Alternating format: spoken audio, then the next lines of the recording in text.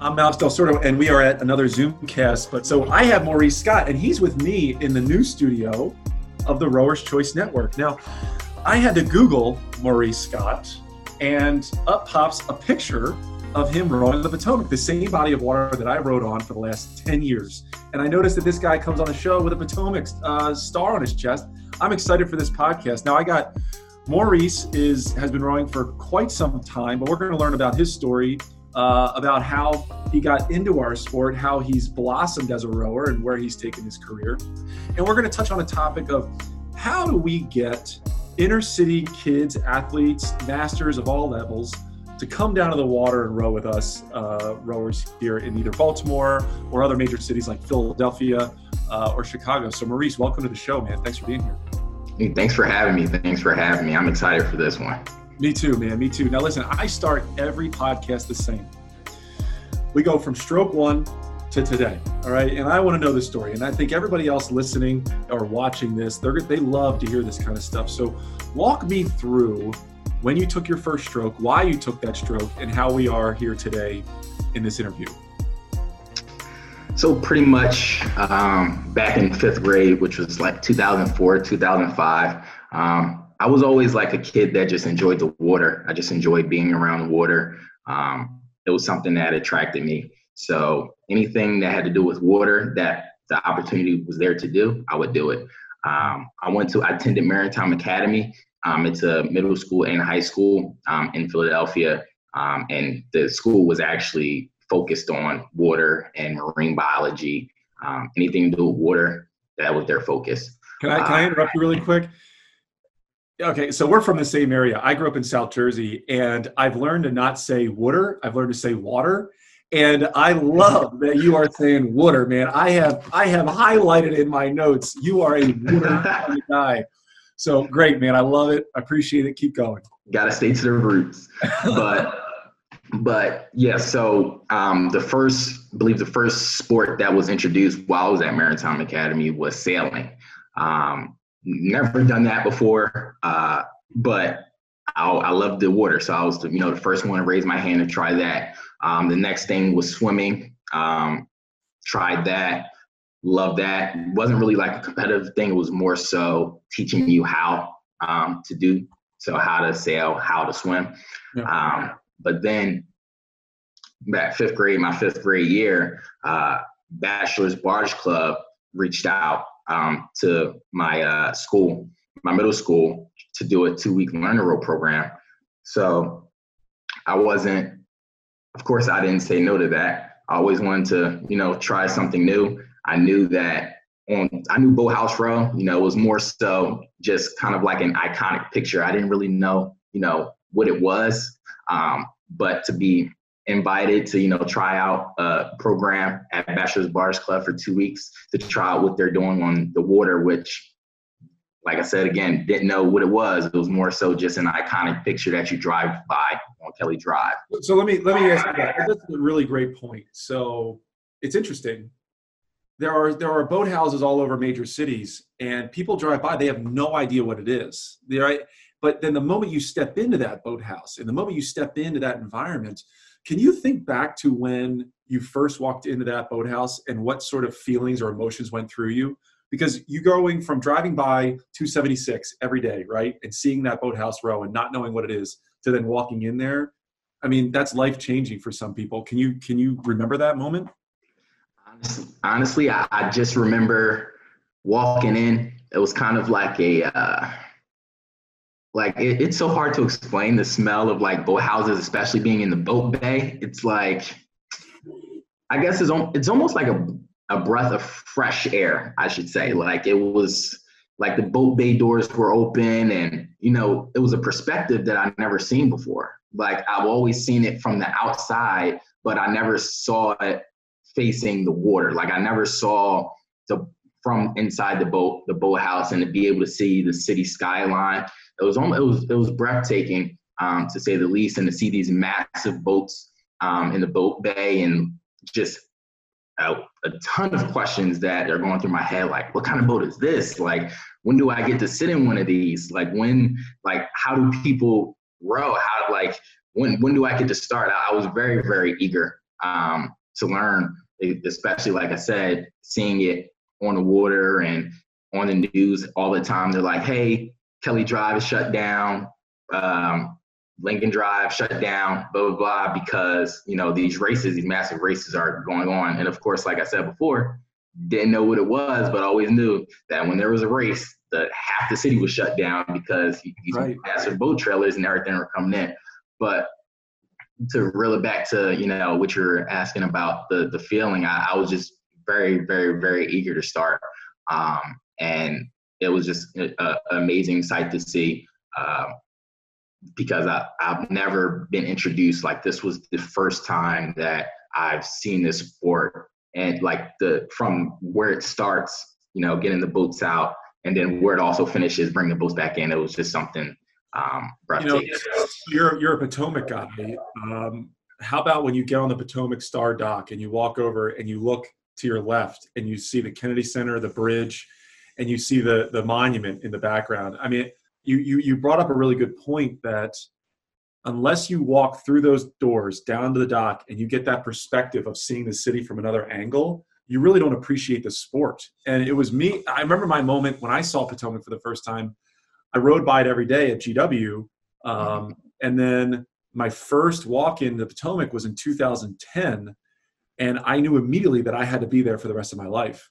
And that might be a way to get other athletes from around the world or other students. Like maybe the thing is do Boathouse row tours and just come in, and maybe you get 2 or 3 kids really engaged in rowing because they get the same perspective that you had. You're right. It is a breath of fresh air. The old wood, the water, the I'm saying water almost. It's like I got a partner in crime here. This is funny. You walk to the water, right, and you smell that air. It's different air than it is on the highway or somewhere else. So I love the way you describe that. Now, all right, so you do this learn to row, and you're a young kid. What happens next? And pretty much I didn't really as being in 5th grade. Certain, I guess a lot of the issues that we see now today, as you get older, you start to see things through a different perspective. But as a kid, I'm not really, I do notice that, it's a bunch of older people at that time, particularly white males and females. I didn't really see anybody of color on the water. And the camp that I went to, it was maybe two more people of color that joined me. But honestly, just being, like I said, at 5th grade, that wasn't one of the first things I noticed. The first thing I noticed was the boats. And I guess my focus was, just getting into that boat. So it was being able to, go down there. First off, I had baggy shorts on, which was, as you know, probably the worst thing you could do getting into a boat. But of course, I didn't know that. Second thing, I had a pair of Jordans on. Yes. So, padded leather. I'm surprised my dad didn't kill me for wearing those, because if he knew the type of stuff that we gotta, get, and all the equipment we're moving and the screws and everything that's popping up out of nowhere, probably would have chose a different pair of shoes. But I also love my Jordans. So I wore those, and, I had a baggy t-shirt on. So of course, from the jump, I didn't look like a rower, of course, but nonetheless, I was, so excited to even just get hands on the boat. Was it hard for you? So was it hard for you to be a man of color and be around a bunch of old white men and women? Was that how did you feel, or how did you connect to that sport right away? Was there a gap? Now, there, for the 2-week program, it was more so, I think, my excitement of just being around the water and being around the boats, kind of I almost had tunnel vision. Most of what I saw was just the boats alone. And like I said, at 5th grade, I wasn't aware to, rowing being an elitist sport. I wasn't, that wasn't something that, I knew about.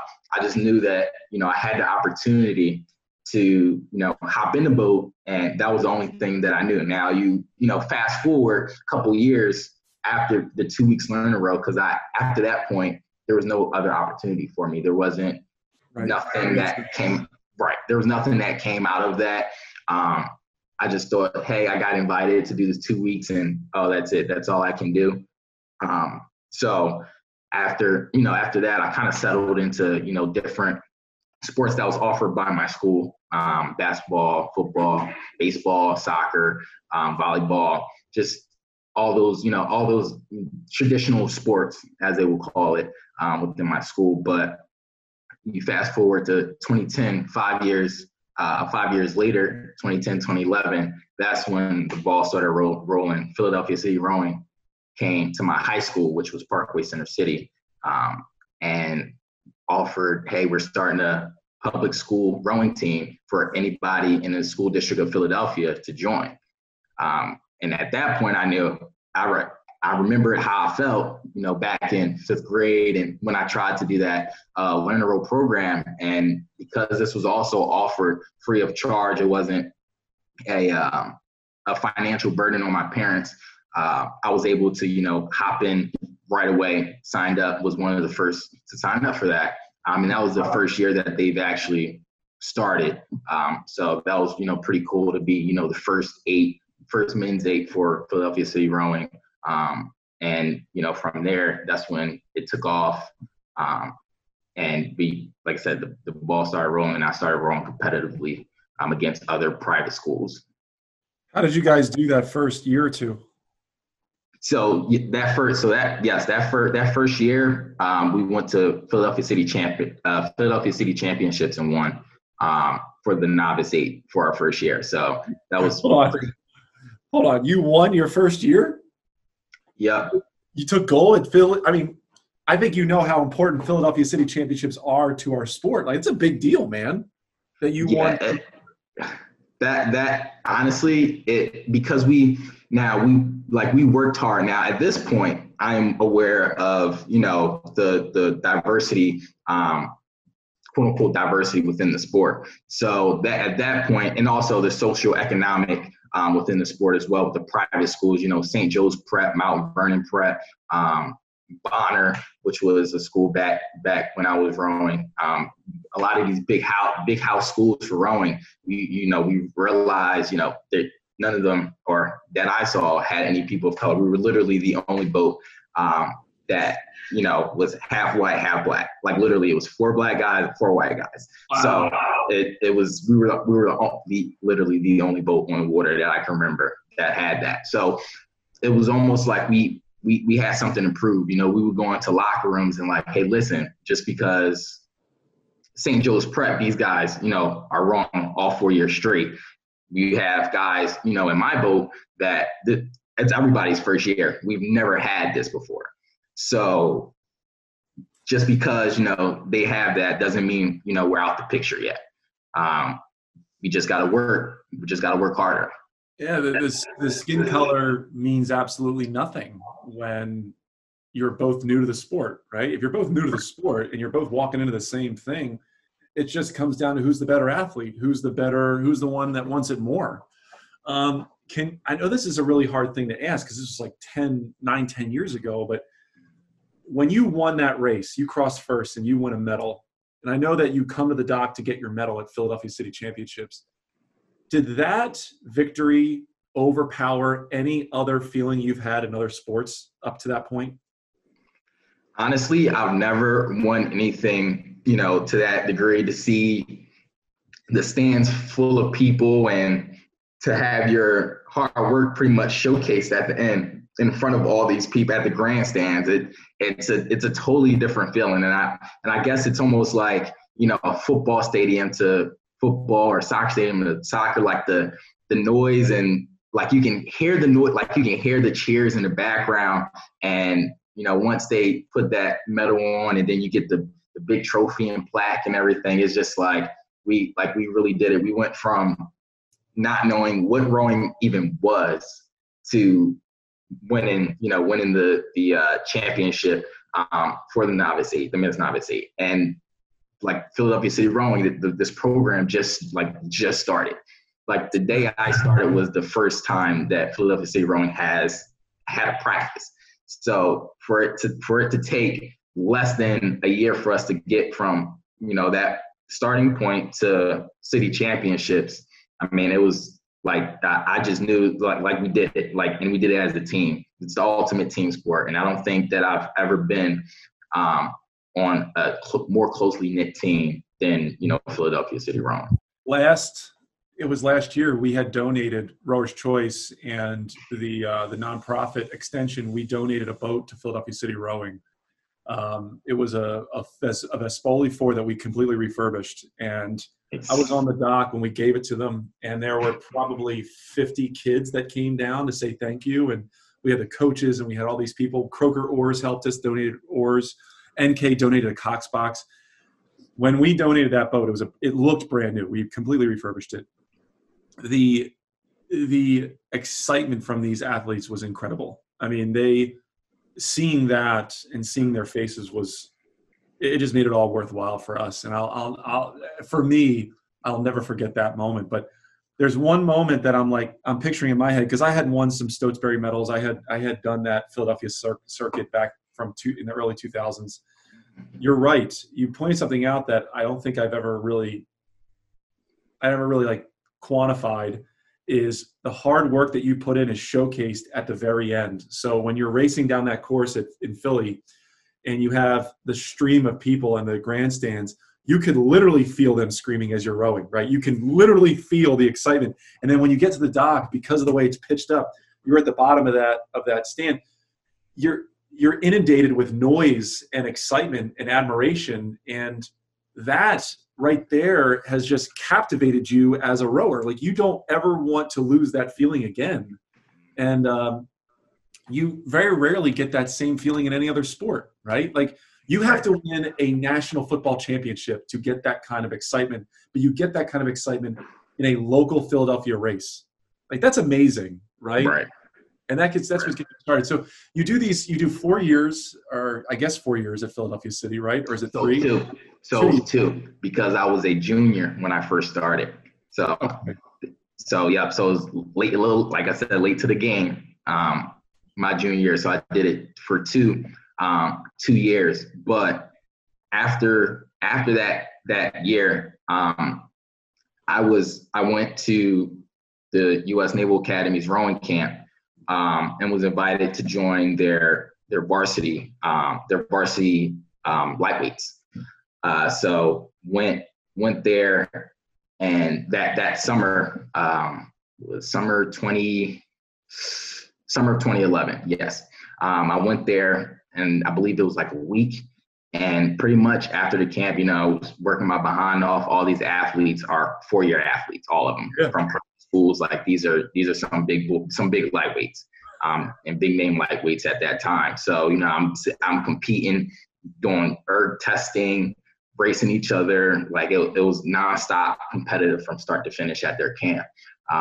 But to be able to to have somebody that's been there 4 years, and for me to keep up, it was just, like I said, that was another empowering moment for me, because I can tell you right now, amongst that group of varsity lightweights, I had the least experience. Like, no, that's a guarantee. I mean, I'm pretty sure I know that year, because I was coaching Bishop O'Connell at the time, so I know the story of PCR, and I know that era that you're talking about, because I'm a little bit older than you. But so, what did you do after high school? Did you row in college? Did you continue rowing? So after the camp, I was recruited by Steve Perry at the time at the Naval Academy to go to the Naval Academy for the lightweight team. So pretty much after I graduated 12th grade year, I went to the Naval Academy prep school. They sent a lot of their recruited athletes there just to get a little bit more of a foundation academically to be prepared for the rigors of the Naval Academy, as well as being a Division I athlete once you take that next step.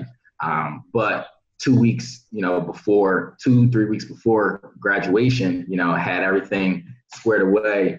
They medically disqualified me, as they called it. So Wow. pretty much, yeah. So pretty much after, once they initially did that, I went and, spoke to there was a retired Navy captain. He was actually in charge of one of the hospitals at one of the major naval bases. And, I had him, reevaluate me.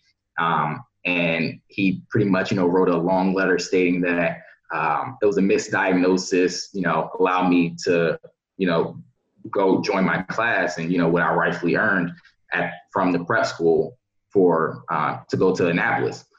So I did that. I wrote myself a long letter and sent pretty much a petition packet to the Naval Academy. But unfortunately, there were some people that did want me, but somebody higher didn't. So at that point, I graduated from the prep school, but I was only one of the two that, graduated but didn't move further. Wow. So I ended up going back home. Didn't know what to do because this was late in the game. I found out about this probably middle of May. So, college admissions are already starting to roll. People already apply for colleges that they're going to attend in August. So, I was pretty much stuck trying to figure out what I was going to do. Community college was going to be a thing with other local colleges in Philadelphia. I was going to attend, but one of my, I attended a church, Enon Tabernacle Baptist Church in Philadelphia. And they have a close relationship with Arcadia University. So somehow things work in mysterious ways. One of my neighbors at the time met with somebody that is pretty high up in admissions and diversity at Arcadia University. And, to make that long story short, I was able, with, my background and everything and my academics, I was able to secure a full scholarship at Arcadia University. So, I, off the skin of my teeth, and it like I said, it was a race to the finish because I had to get a bunch of stuff done before, that start date in August. So I attended Arcadia. Pretty much, I volunteered with Philadelphia City Rowing and, teaching novices how to row and during the summer camps and everything. But I kind of gave up rowing because I worked so hard, with, the Naval Academy and just being able to, get recruited to that school just after a year was like it hurt me a lot.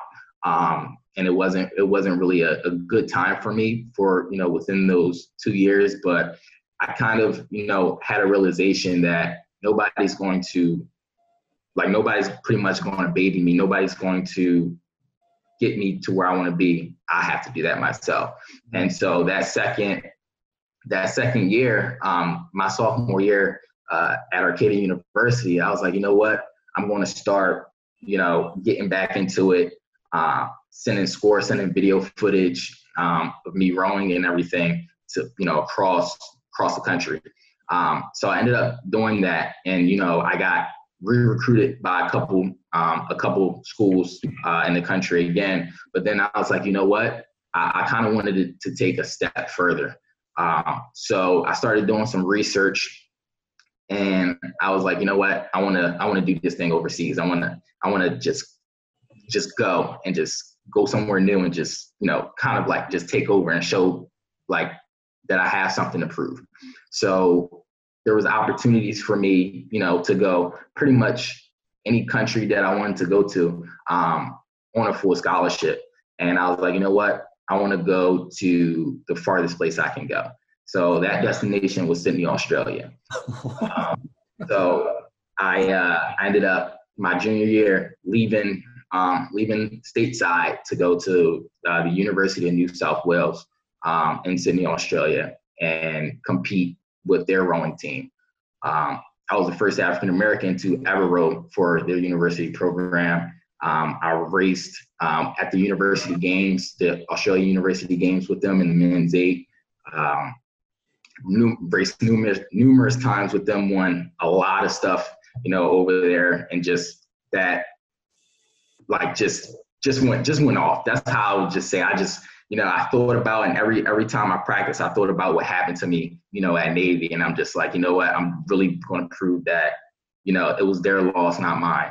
And like I said, I've racked up over 10 wins out of like 10 wins, and I want to say like 15 podium finishes out of like 21 races. So I just, like I said, it was just one of those things where I just had something to prove. I got to stop you. Your story is ridiculous. Like I can't even follow what you're doing right now. You just, the word that comes to mind is perseverance. And there was a bit of anger, right, in what happened to you at Navy. You're like, I don't want that to happen again. But you're a guy that saw rowing in 5th grade. You liked it. You jump into a boat junior year, and less than 3 years later, you're flying to Australia, and you're the first African American competing for the school. This is insane, man. This is an insane story. Like, I'm literally on the edge of my seat right now. So you win these medals, you do this really well. I have a million questions that we probably won't get to here today, but what happens after New South Wales? Like, what happens once you graduate from that program? So after I came back, I ended up, so I stayed for a year at that program, came back home. One of the big reasons, because they didn't have my major, so I had to finish back stateside. So once I came home, what I wanted to do was just, I wanted to keep this ball rolling and keep this momentum going. So I ended up joining Undine Barge Club on Boathouse Row, Boathouse 13, the castle-looking one, as people like to call it. And I also joined my school, Arcadia's cross-country team. So in the mornings, I was training with, Undine's competitive team, and in the afternoons, I was training with the cross-country team for the university. So I wanted to, do both, just to, upstart my pretty much my endurance, my physical nature, because I knew once I graduated, I wanted to, compete at Club Nationals that year. So I was doing that all the way up. I got injured in around December. I strained a ligament in my knee, so I had to take like a month or two off. But once I was back, I was in full swing of things again. And then I competed at Club Nationals for the first time that year, which was in Ohio. And that was another story in and of itself, because I didn't know. This is the first time that I've ever raced sculling back in, stateside. I did all of the sculling over in Australia. So I'm just like, this is brand new to me. First time I've ever heard of Club Nationals. So I competed in the double, the men's double, as well as the quad. And after that race, we, through the time trial, we placed in 12. So we, barely got in, but during the semifinals, we placed 7th out of like 40 or 50, doubles that was, entered in the race. So that was, pretty cool. And, a lot of guys, this is a funny story that I was thinking. A lot of people, they see guys, bigger than them, muscular, toned, and they're like, man, I don't know if I'm gonna beat these guys. I don't know, I don't know if if I'm going to be able to compete. But we had, guys like that in those races, and particularly the men's double. I remember racing, OKC's High Performance Center. And, from the start of that 2K to the finish, like, we just took off. If you look at pictures with me and my doubles partner and OKC, like, these dudes are, huge. But we, like I said, there was really no competition once we passed that 1,000-meter mark. Like, it was open water from there. And the same thing with the quad. So, like, just being able to compete with these guys, and OKC has, a pretty good program. And I'm just like, you know what, I want to, continue to take this step further and continue to train, because it seems like there's literally an upward incline from here. There really isn't any way to go backwards. So now, so you're doing this racing and stuff. Like, what are you doing now? Are you still competing? So you still training? You still rowing? Like, I think that you're in the police department, right? Like, you have a career in the police department. Yeah. So that started after I graduated. That was another thing that I wanted to become a part of. My dad's a Philadelphia police officer, so that's always kind of been in my blood. But I was a global security / criminal justice major in college, so I studied the way policing worked in America, and I kind of wanted to use that to get me into some type of law enforcement agency. I felt as though being particularly a Black African American male within that profession, I kind of wanted to make a difference doing that. I know a lot of guys growing up in Philadelphia, and I know a lot of people that don't like police officers, but I wanted to just say, what, I'm going to do this, and show that what's being portrayed by the media was being with the stereotype of a police officer. I want to go against that, and I want to help bridge that gap. And I also looked up to my father because he did that in Philadelphia, so I wanted to do that as well. So I started after Club Nationals. I went down to DC and joined a police agency down there. And from there, that's when, my law enforcement career started. Now, as you were saying, it's hard to keep up. I ended up after that, being with that agency for some time, that door closed, pretty soon. So I ended up, having to work a couple different jobs here and there. And then I had an opportunity to move to New York to coach Row New York as their Brooklyn Novice coordinator for their Brooklyn team. So I like trying to map it. Honestly, it's literally like it's almost like my life is like it's shown me different things, but doors have closed in order to bring me back to somewhere else. It's like when I picture it, it's almost like just printing out MapQuest directions, messing up, and then realizing, oh, this wasn't the way I was supposed to go, and backtracking almost. So yeah, so I went. The funny thing you just said, you said MapQuest directions. Some people listening to this don't even know what MapQuest is. Like some of the younger kids, they have no idea what that is. This is funny. So you did Row New York, but it's like, so what are you doing on your day-to-day right now? Like, you are in law enforcement in, I think, Virginia, right? Yeah. And do you still row at Potomac? Are you still taking strokes? Yes. So pretty much, with everything going on, everything's pretty much locked down. But with that right there, I pretty much, my whole focus is learning to balance being able to be a competitive rower while being, a police officer. I'm working, 7 p.m. to 7 a.m. So it can be really difficult at times to, get that motivation and get that energy to, still compete and still train. So at this, point in time, I'm working, and then right now with everything shut down, I'm running, doing circuits. But, if everything was open back up, pretty much on my days off, I would be rowing with Potomac. I'm on the water, and on the days that I do have to work, I'll compensate and try to run or do a circuit during the times in between my shifts. Who are you rowing at Potomac? Like, who are you in a boat with? So I'm typically I'm with the scullers, the open scullers at Potomac. So typically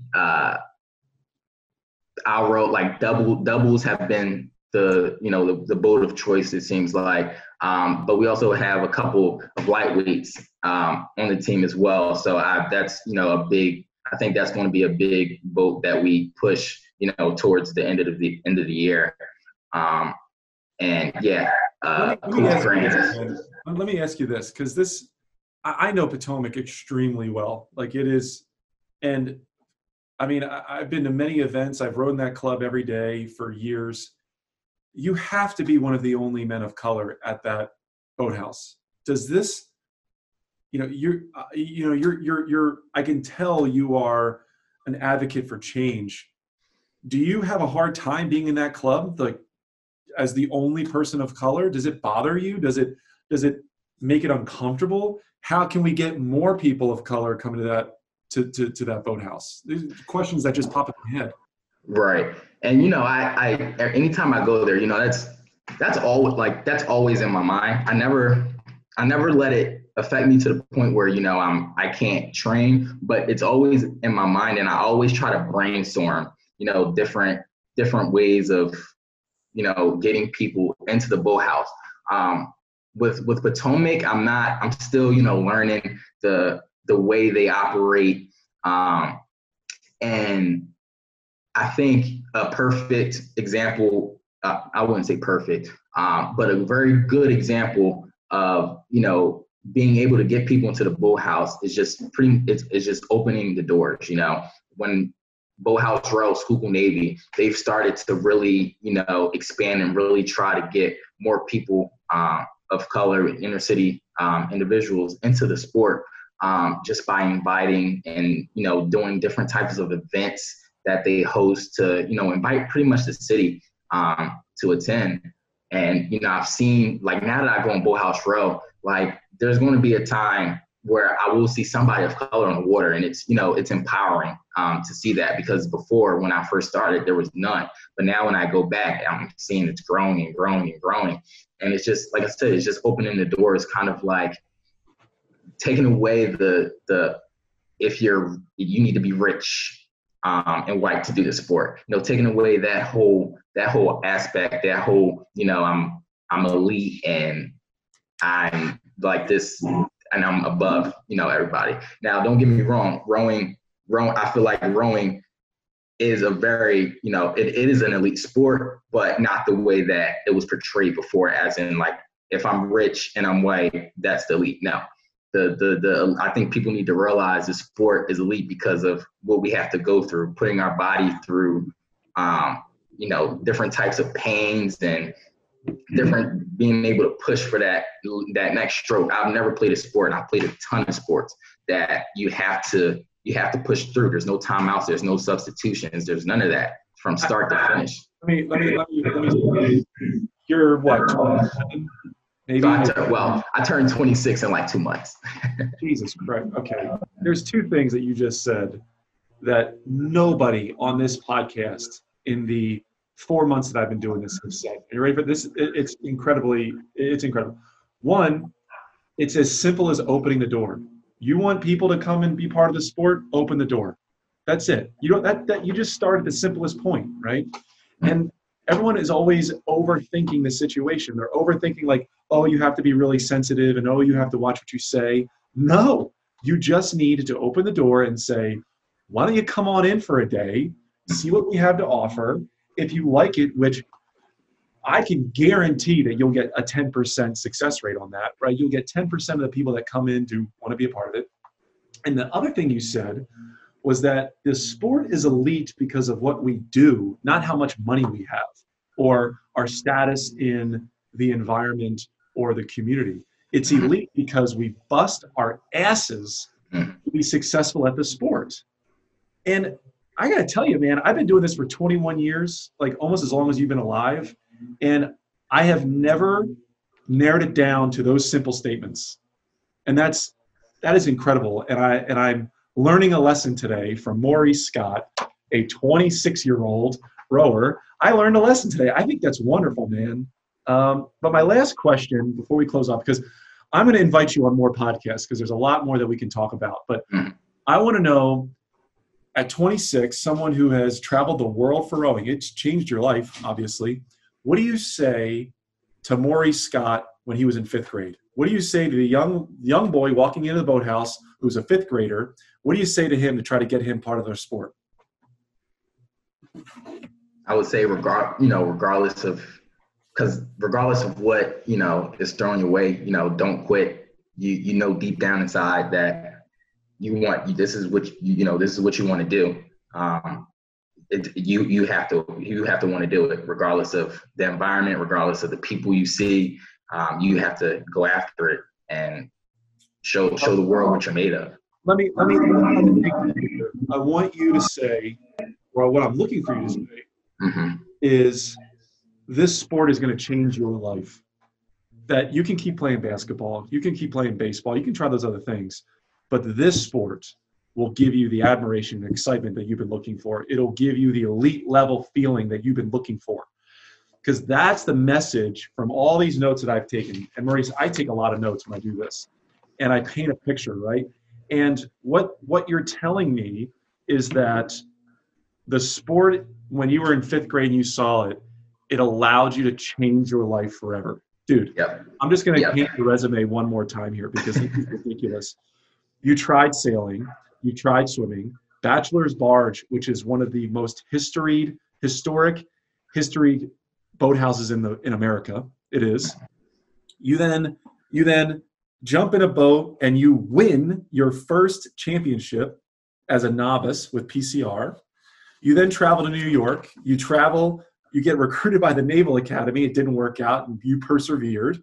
You went to Australia. You win countless medals over there. You place top 7 in the club level of rowing. You get the feeling of a cheering crowd. You're in the law enforcement and you're training at another elite level. What other sport in this world could provide that for you as a young man? You're shaking your head. There's nothing. Nope.